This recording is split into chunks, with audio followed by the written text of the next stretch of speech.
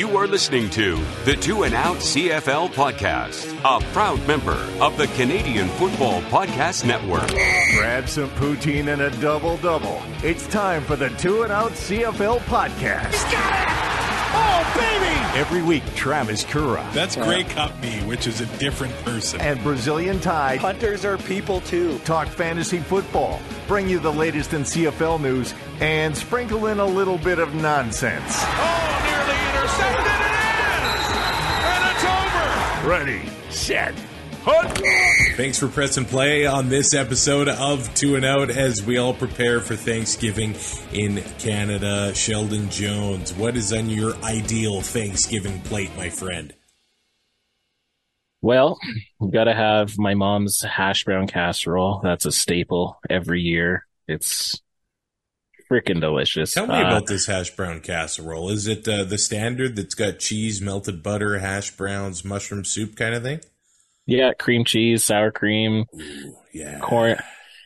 Sometimes cornflakes on top. Sometimes she does like a stuffing on top, like just random stuffing mix, and then like dry. Oh, it's so good, man. You're getting the texture on there. And I keep telling my wife, if we put little bits of corn throughout this and bacon, we could elevate it to the next level. But I think she's a bit of a traditionalist, and I love me some hash brown casserole. Although, one time, I think the recipe we use calls for half a cup of butter in it. Well, we accidentally doubled the butter. So, wow. I mean, I'm like, I don't know, halfway through a portion, I'm like, I don't think I can eat. Like, I don't think I can do this. It wreaked havoc on our guts for a few days, but it was totally worth it. Continue. Yeah. Then you got to have the turkey, a little bit of dark, a little bit of white. And I got to find a piece with the skin on it because turkey skin is, when it's crispy, nice. And then just like corn, mashed potatoes, dinner roll. You know, I'm kind of normal. No cranberries. I'm not down with the cranberry sauce. No. Bless my family who always sets aside the drumstick for me. I'm just full on caveman. Some fans of the Stampeders, Deb and Vince. I sat next to them at a Stampeders game last year with the Riders in town. And, I came down the stairs with a turkey drumstick in my hand. And when you buy that, I'm serious. McMahon Stadium, most underrated stadium in the league for food. And there's no civilized way to eat a turkey drumstick. No. You just look full on caveman. I love it. I love them, but they're always so damn expensive. Like they were like $40, I think, at the X this year. Like just for one? Yeah, like it was ridiculous. I feel like at McMahon Stadium it was like $18 or $20. You get the turkey drumstick, you get some cornbread, you get some coleslaw. I'm like, are you kidding me? Wow, so McMahon Stadium actually has one good thing about it. That's serious. Impressive. The food there, the baked potatoes you can get, the pulled pork parfait, the pocket dogs.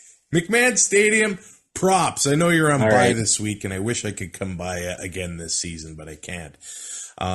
My Thanksgiving spread is very Ukrainian centered, of course. There's the nachinka, there's nalichnika, there is pierogies, obviously. There is cabbage rolls, obviously. Honestly, I could go without the turkey.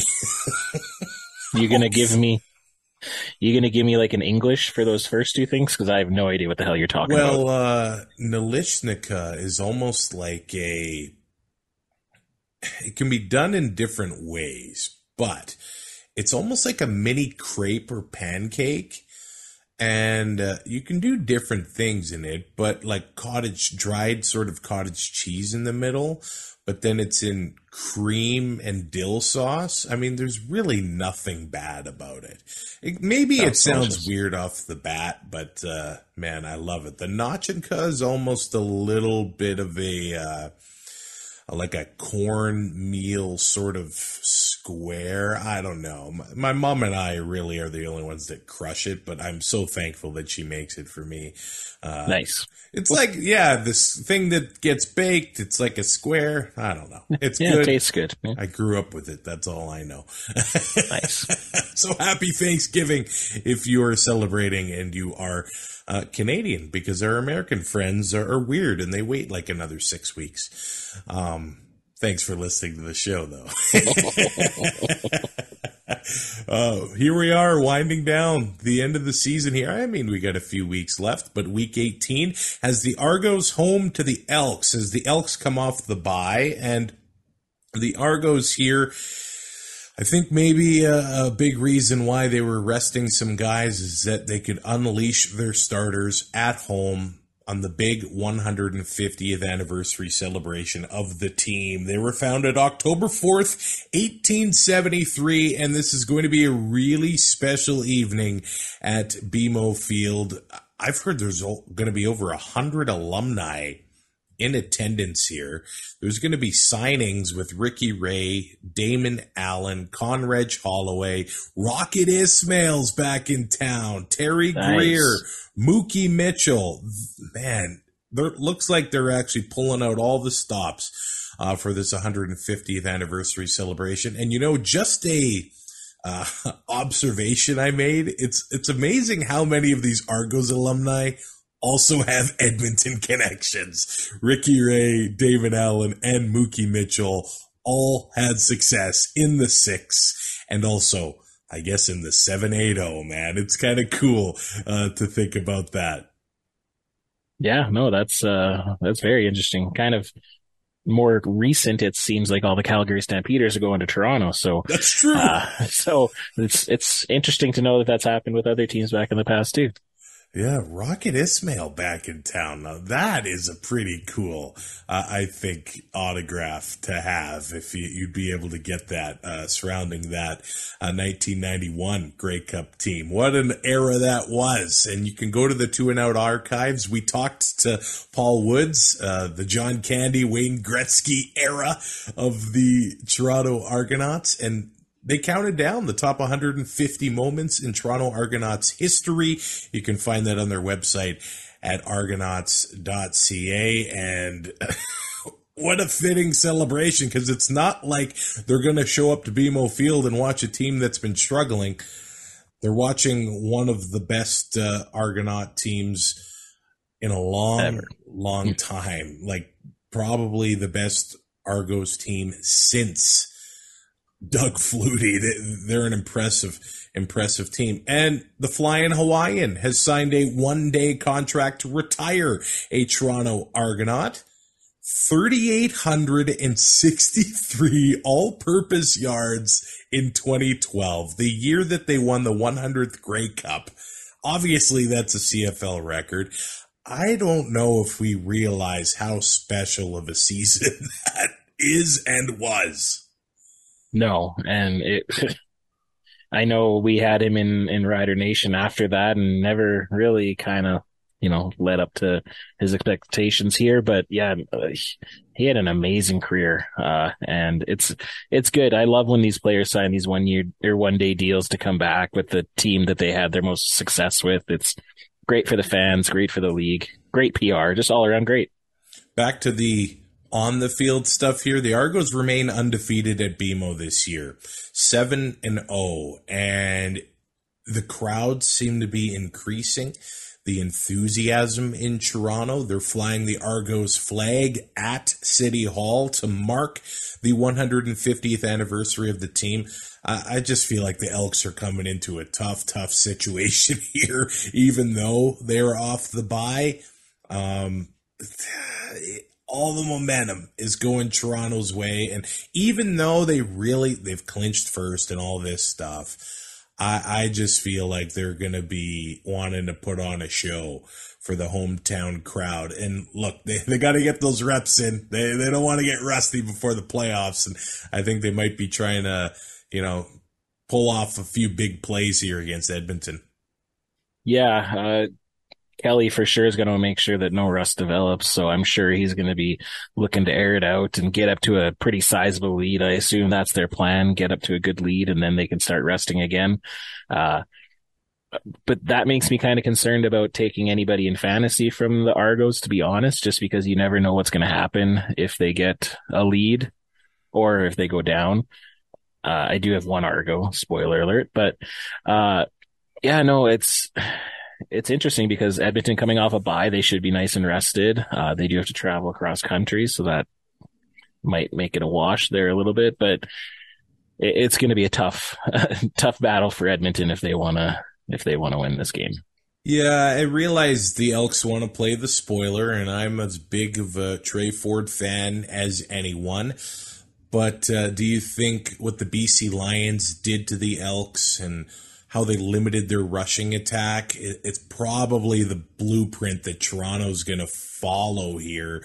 Edmonton's going to somehow need to change it up and get that running game going. If we remember before the bye, the Lions hit Trey Ford early and often. Man, it looked like there were a few times there he was struggling getting up off the field here. That Argos front, the way that they got to Zach Collaros, and I know Zach's mobile. He's not mobile like Trey Ford though. They're going to be forcing him to move, but at the same time try to keep him contained. At the same time, it has to be a key for the Elks to get that running game rolling again with Kevin Brown and Trey Ford combined if they're going to have success in Toronto Friday night. Yeah, absolutely.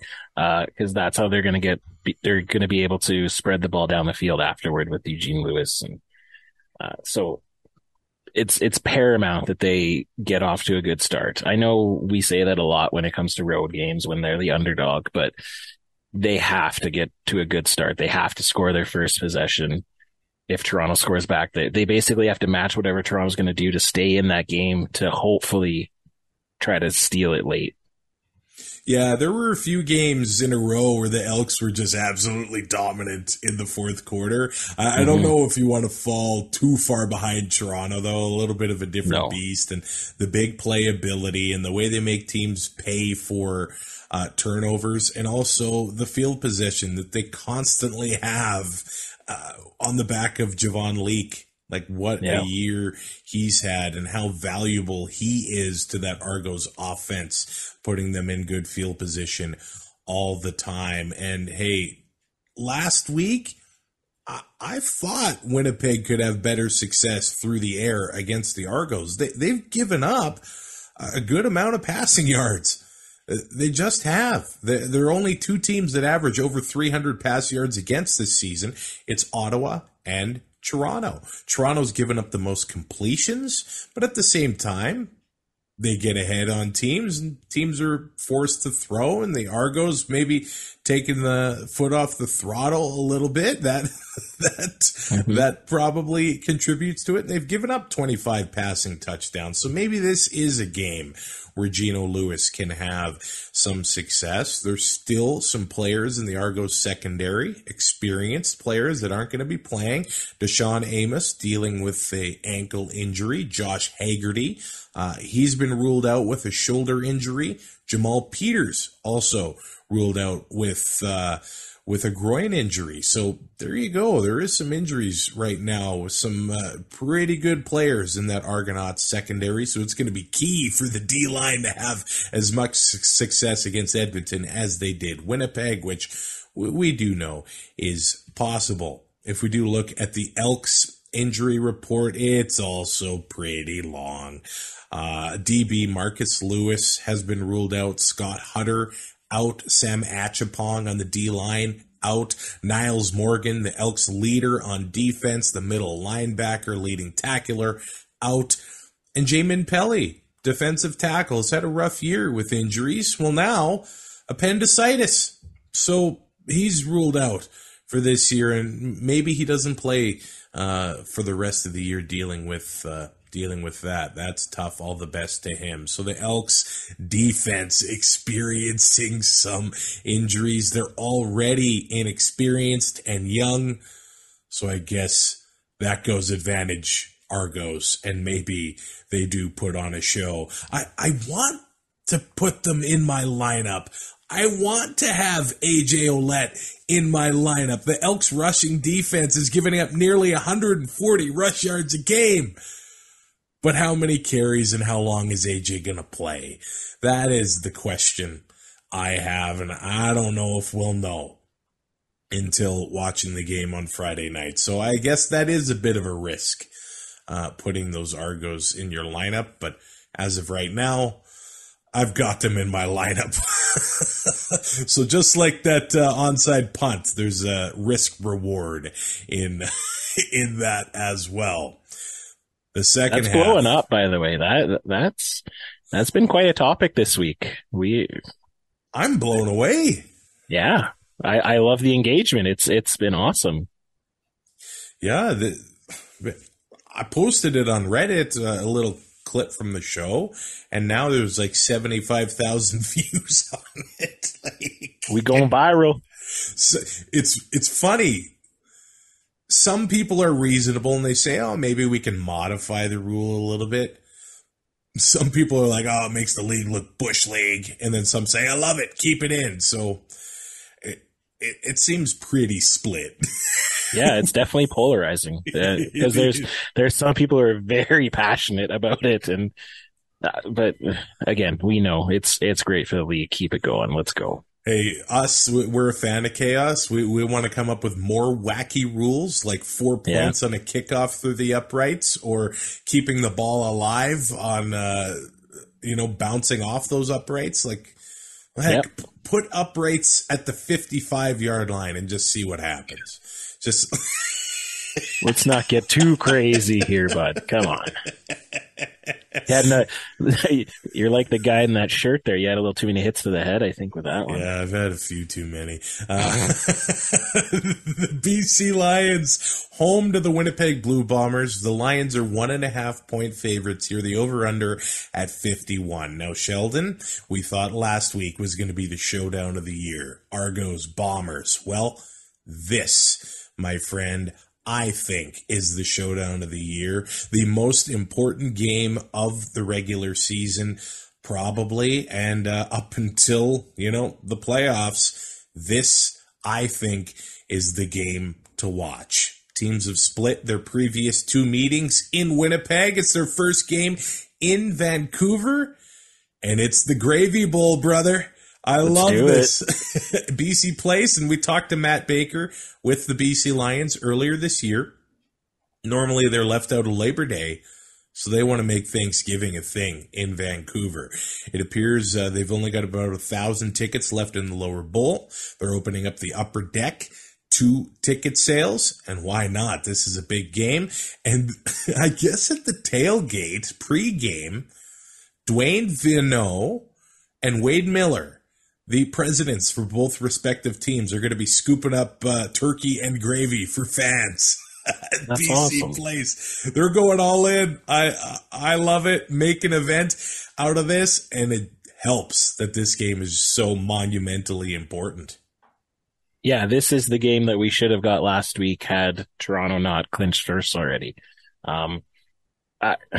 It's 2 high-powered offenses, but their defenses aren't stingy or are pretty stingy. So, like I said last week, if Toronto would have played all their players, you're either going to get a shootout or you're going to get a defensive struggle. Hopefully for us fans, I think a shootout will be a little better, but it's basically BC's passing attack with a mobile quarterback against Winnipeg's passing attack with the best running back in the league. So I can't wait. I hope these offensive coordinators just let them go, and we see, let's get that over by halftime.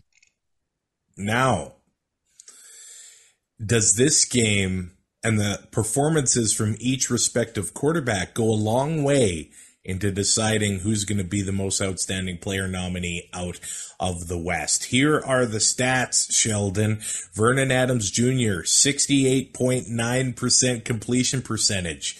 Nice. 4,005 yards, 28 touchdowns, 16 interceptions.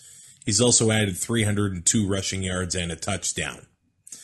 Then we got Zach, 67.7% completion percentage, 3,738 yards, 30 touchdowns, 14 interceptions, 69 rushing yards, and 2 rushing touchdowns.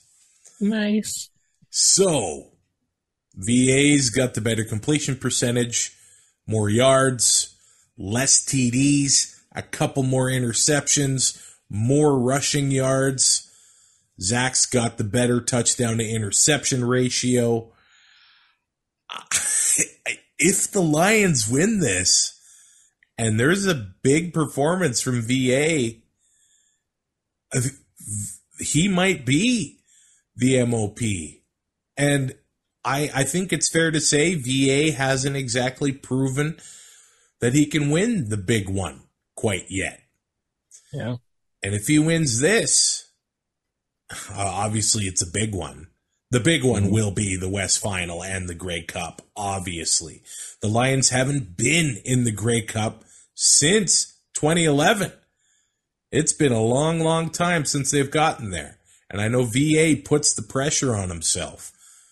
But if he has his strong September, the resurgence of the Lions after their struggles, I guess, in August, he might be the MOP of 2023.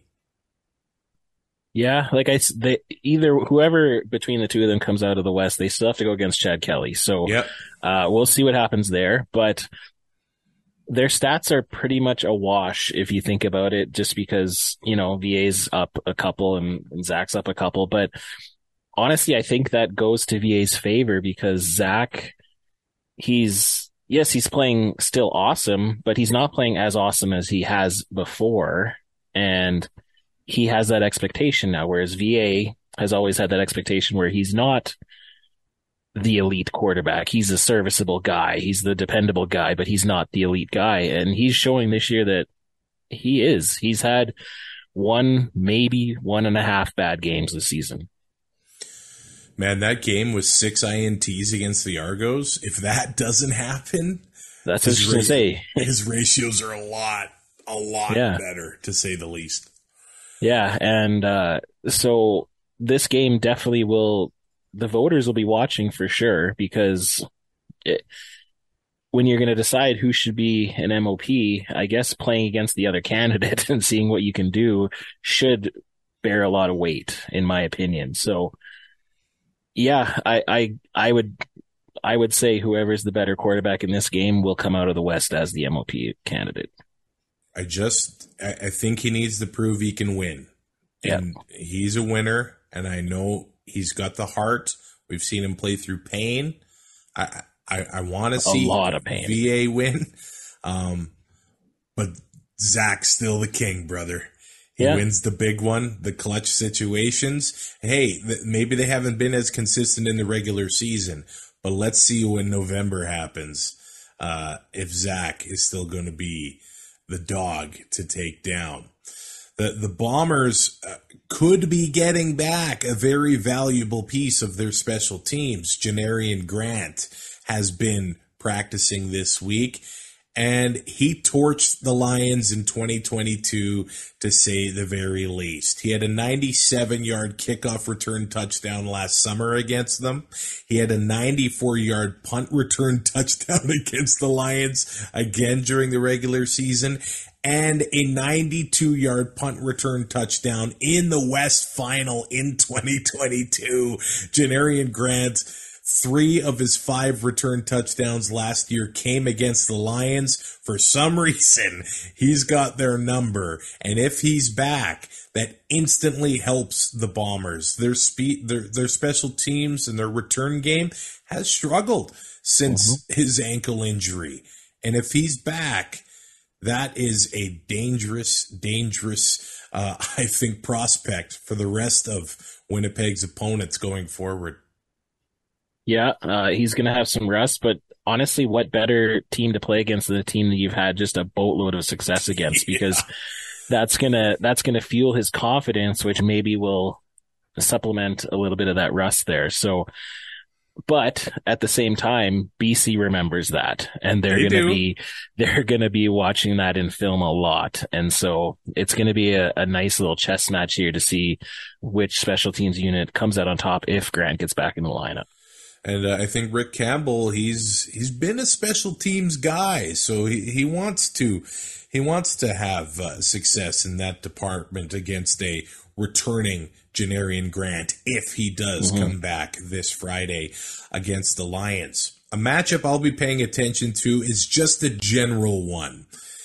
The BC Lions rushing defense against the number one rusher, Brady Oliveira, in the CFL. Now, the Bombers, they beat up the Argos in the rushing game last week. Can they do the same against the Lions? That is going to be a very, very interesting thing here.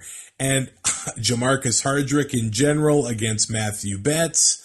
Are they going to be able to limit Ryan Phillips's unit up front, either in pass pro or in the rushing attack? This game's going to be an absolute battle in the trenches. Man, I'm excited for it. I'll be on the road, but when I get back on the PVR to watch this game, man, I think we're gonna have some fun to watch. Are we gonna see Matthew Betts staring into the camera? The guy looks like a Terminator, man. Yeah, if I saw him, I would turn around and attempt to run. Wouldn't get far, but I would attempt it. Lions, Bombers, the Gravy Bowl, Friday night of Week 18. I want gravy now.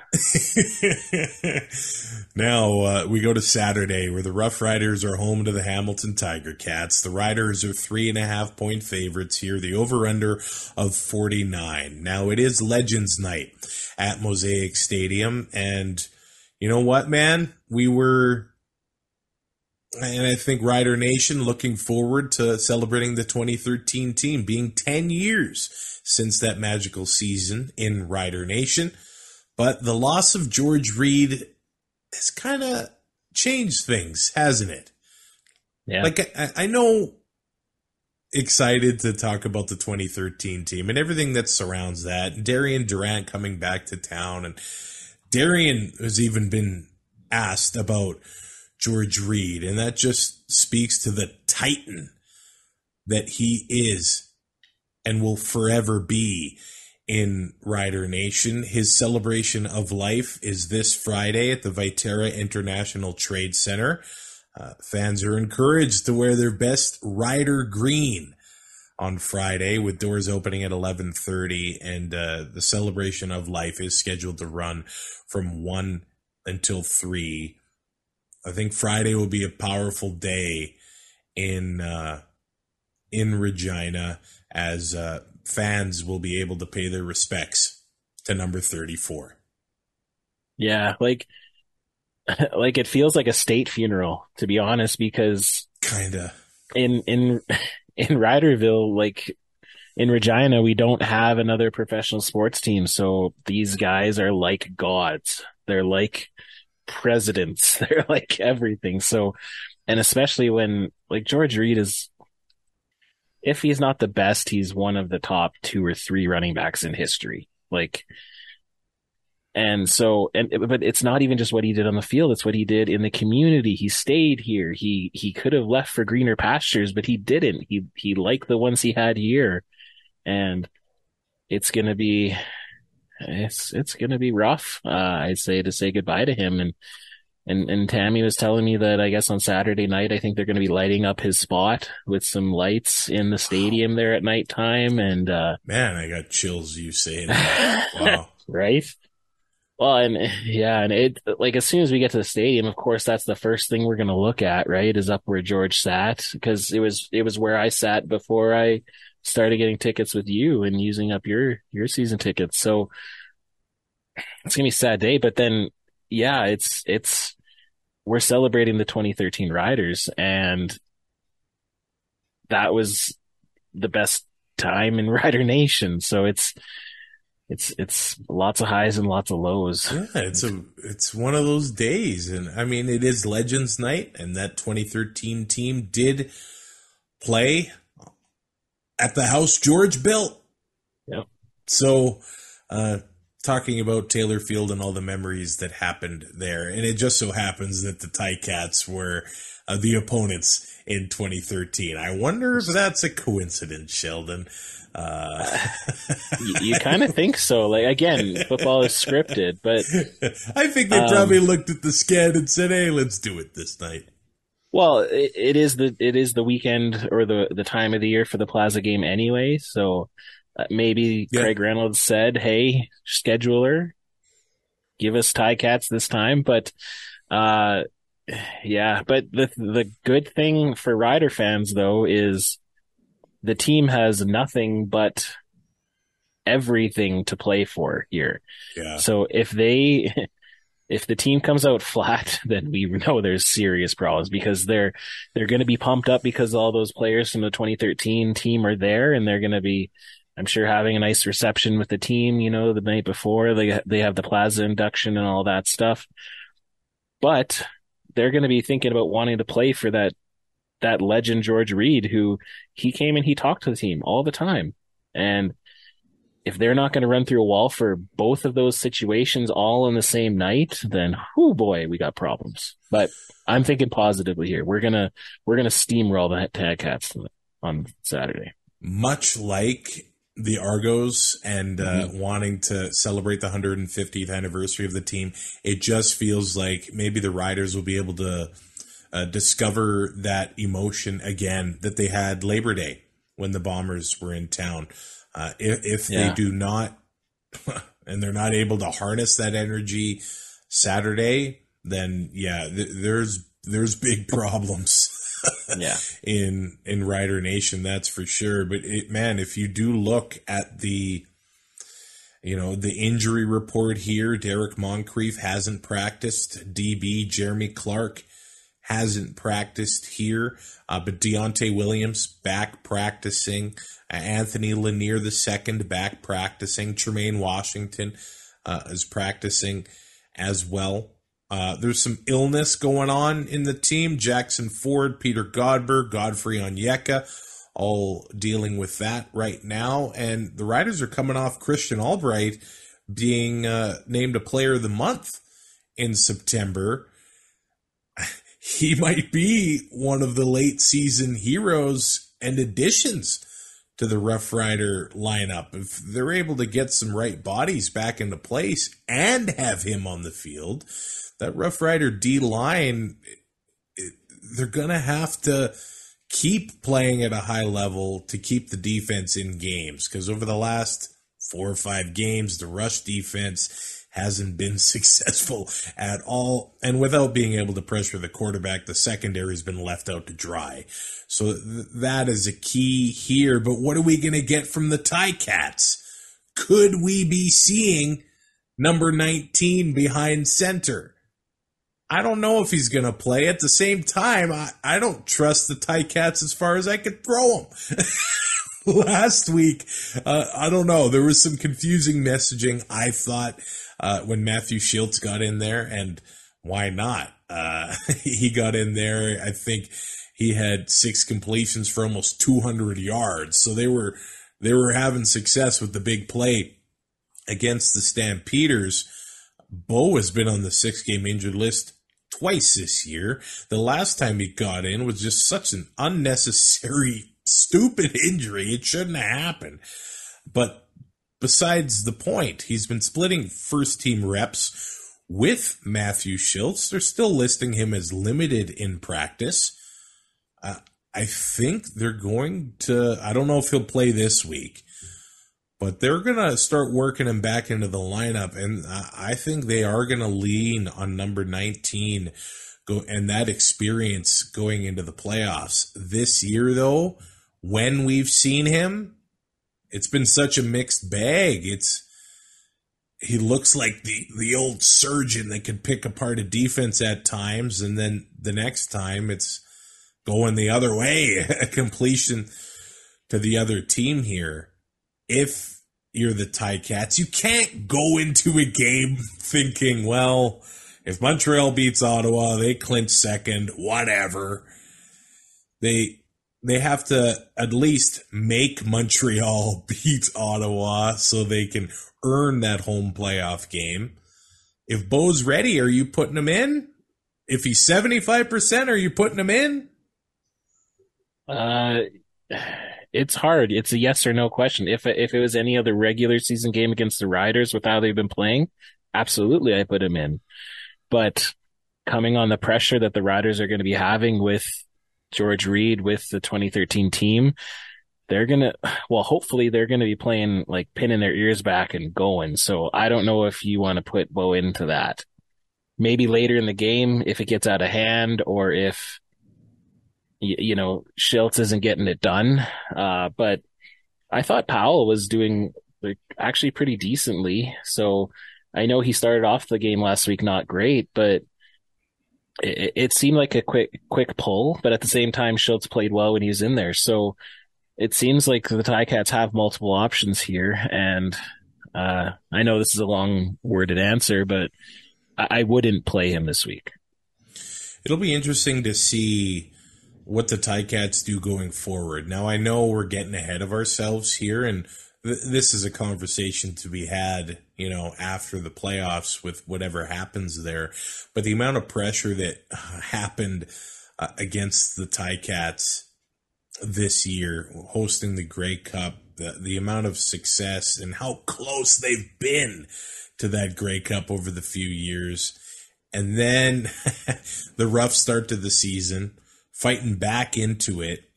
I guess what I'm saying is I think Taylor Powell has earned a spot on that team going forward. Will he be the starter in 2024? I don't know. But the reps that he has gotten this year, meaningful playing time, are so valuable going forward for his development. And he does look like a guy that's unfazed, that, the pressure doesn't bother him. So that's good going forward, but Bo's getting paid a lot of money. A lot of guys on that team getting paid a lot of money. If they don't get it done in November, it'll be interesting to see what the Ticats do look like in 2024. Terry Godwin has been limited in practice. He didn't practice Tuesday, but he was limited on Wednesday. He's been a very important part of that receiving core for the Ticats this year. Obviously, Tim White, the number one guy, but Terry Godwin has had quietly a very nice season. Duke Williams not in the picture anymore, and with Terry Godwin being consistent and Keandre Smith being a monster over the past couple weeks here, which I think allowed the Ticats to release a guy like Richie Sindani, who is now an Argonaut, by the way. We did not mention that. Mm-hmm. The Ticats, it's like, it feels like they're going into a situation just like they were 10 years ago in the Grey Cup. Just the deck stacked against them a little bit here on Saturday. Let's see how they perform. And I've got James Butler in my lineup, but I don't feel good about any of the running backs this week, to be honest. So right now I've just got guys in the lineup. The Rider Rush defense has struggled. They did well against BC last week, but let's see what they do here on Saturday, an important day in Rider Nation. The Ottawa Redblacks are 6.5-point underdogs as they head to Montreal on Thanksgiving Monday. If Hamilton loses to Saskatchewan, Montreal can clinch second with a win against Ottawa, and that would officially eliminate the Elks from the playoffs as well. If you would have told me when free agency opened that the Montreal Alouettes would be hosting a playoff game in November, I probably would have called you crazy. Yep. Props to Danny Machocha and Jason Moss for doing what they were able to do up to this point in the season. It's been pretty impressive, man. Yeah, they have played together as a team. Cody has willed some victories that maybe they shouldn't have got. When he was hurt, they rallied. It's actually kind of funny because I thought that, when Jason Moss was fired in Saskatchewan and it was a foregone conclusion he was going to become the head coach of Montreal anyway, I kind of was like, oh, well, at least somebody has a worse head coach than the Riders do.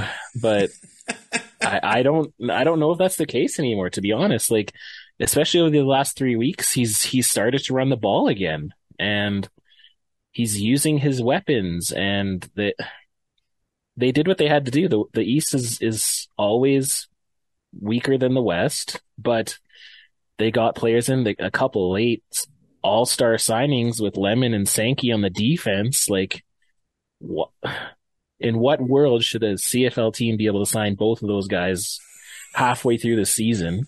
You think maybe one? Yeah. Two?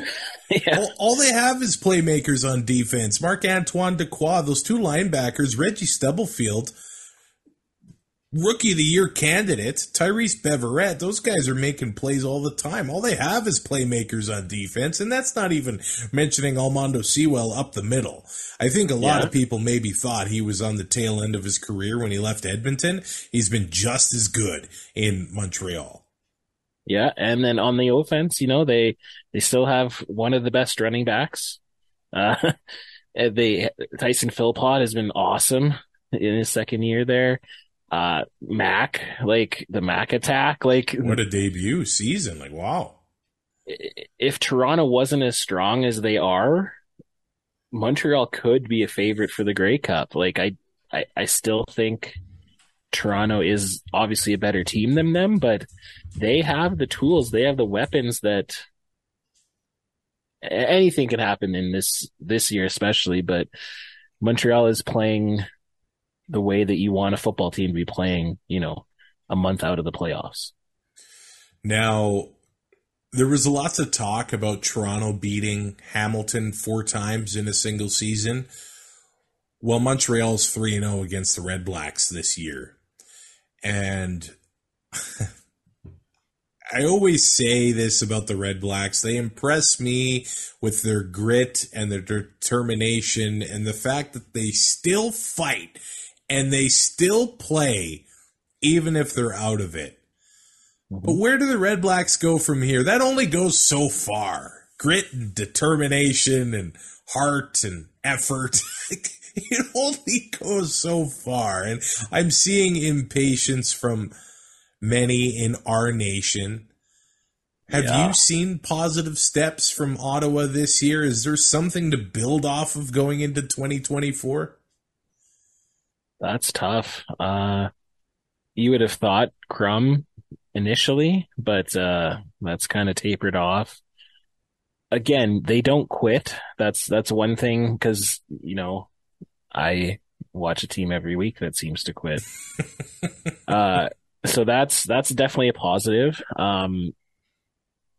So I think they do have good coaching. I think that they're going to have to be active in free agency next year again, but that didn't work this year.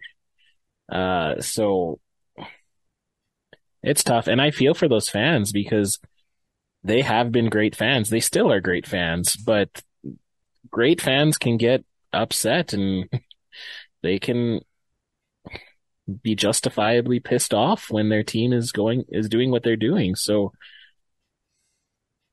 hopefully they can turn it around. I don't think banking on Masoli anymore. I think you got to let that go. I think there's been quite a few upstart young quarterbacks this year that we've seen in-game action. So maybe they roll the dice on trying to lure like a Dolagala away from the Riders, or, Schiltz or somebody try to roll the dice there again. But I think next year will be the last chance that Bob Dice has. I don't think you give them more than that if they don't improve. So be very interesting. Hopefully they can start building some positives these last few games, and they can start playing some of the players they haven't seen yet to see what they have for next year. But we need them to be a strong team. Their fan base deserves it. So hopefully they can figure it out. I think there's something to build off of with Crum. Devontae Williams is in his second season, and over the last 8 weeks, he's become a monster. True. I don't know if they have the receivers to have an explosive of enough offense. I'm a big fan of Jalen Acklin. They haven't been able to get him the ball enough this year. Justin Hardy is a good receiver, but they don't have what Winnipeg has. Schoen, Lawler, Dembski. They don't have what BC has. Rhymes, Hollins, Hatcher, the list goes on. Toronto has DeVaris Daniels, Curly Gittins, Cam Phillips. The list goes on with Toronto. The Red Blacks don't have that, and I think that would be big for them. They need another 1A, 1B receiver for that offense. Sometimes it seems like it's been the same issues this year as there always has been. Stalled drives, more field goals than sevens, and that's been a problem that's gone back in Ottawa to the Trevor Harris days, just being unable to finish drives. The rushing defense has been stellar. The secondary, not so stellar. It does seem, I don't know, that they're on the cusp. They lost several games here by one score, but maybe they're back at a point where they need to learn how to win again. Losing Rick Campbell, probably a big loss for that franchise, but man, the rumblings I see from fans, they claim that the rot goes deeper than football ops, that this is a bigger conversation in Ottawa. I don't think it's an existential crisis yet, but 2024 will be I think a big season for Ottawa. Can they at least play 500 ball? I think that will be big for that franchise. That being said, a tough task going to Montreal here. Hey, they just saw them last week, and last week there was a lot of wacky stuff going on. Onside punts, the cameraman getting rocked. There was forced fumbles with the punter's foot. A lot of this stuff just seems like bad luck for the Red Blacks. But the Alouettes with that home field advantage, Thanksgiving Monday, looking to clinch a playoff spot. Can the Red Blacks ruin that party? We'll just have to see on Monday.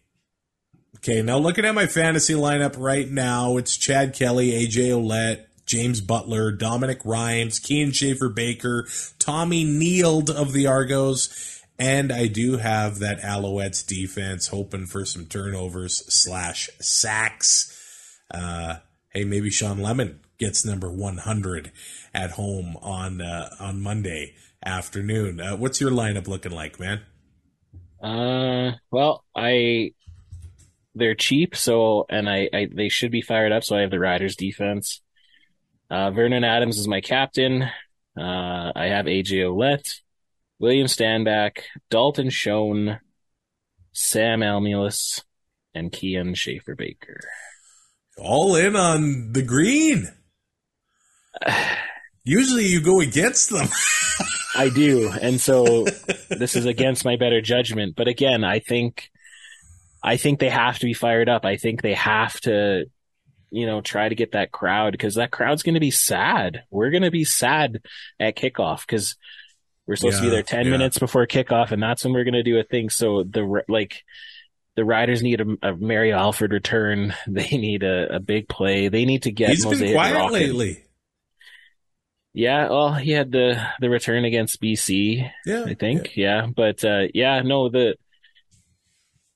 I don't know, man. I usually don't like picking the Riders, but I stop short of picking Dolegala and everything. So I'm still a realist. Week 18 of the CFL season. Let's lock in our picks. I got the Argos over the Elks. Okay, we'll save the game of the week for last. I do have the Riders over the Cats, the Owls over the Red Blacks. And I'm going to take the Lions over the Bombers, earning first place in the West with a few games to go. What say you? I, again, have everything the same as you. Home team sweep. Hey, let us know in the comments on YouTube who you have winning the games in Week 18. You can rate, review, and subscribe to Two and Out on your favorite podcatcher, and you can support the show on Patreon as well. You'll get early access to our Tuesday show. It's going to be a special episode of the show. Author Bruno Branco is going to be on the show. He's at ProStats Canada on Twitter and Instagram. He's got a new book that came out at the beginning of September called Bush League. If they were good enough, they'd be in the NFL. An interesting book where he compares players north and south of the border with some hard facts. So I think you're going to want to catch that conversation on Tuesday. And of course, if you're a patron, you get early access to that. I'm Travis Cura. Sheldon Jones, happy Thanksgiving, my man. Enjoy the football game on Saturday and enjoy whatever's on your plate this weekend, my friend. You too. Happy Thanksgiving, everyone. We will talk to you next week. Thanks for listening. Find more great shows like this at CF Pod Network on Twitter.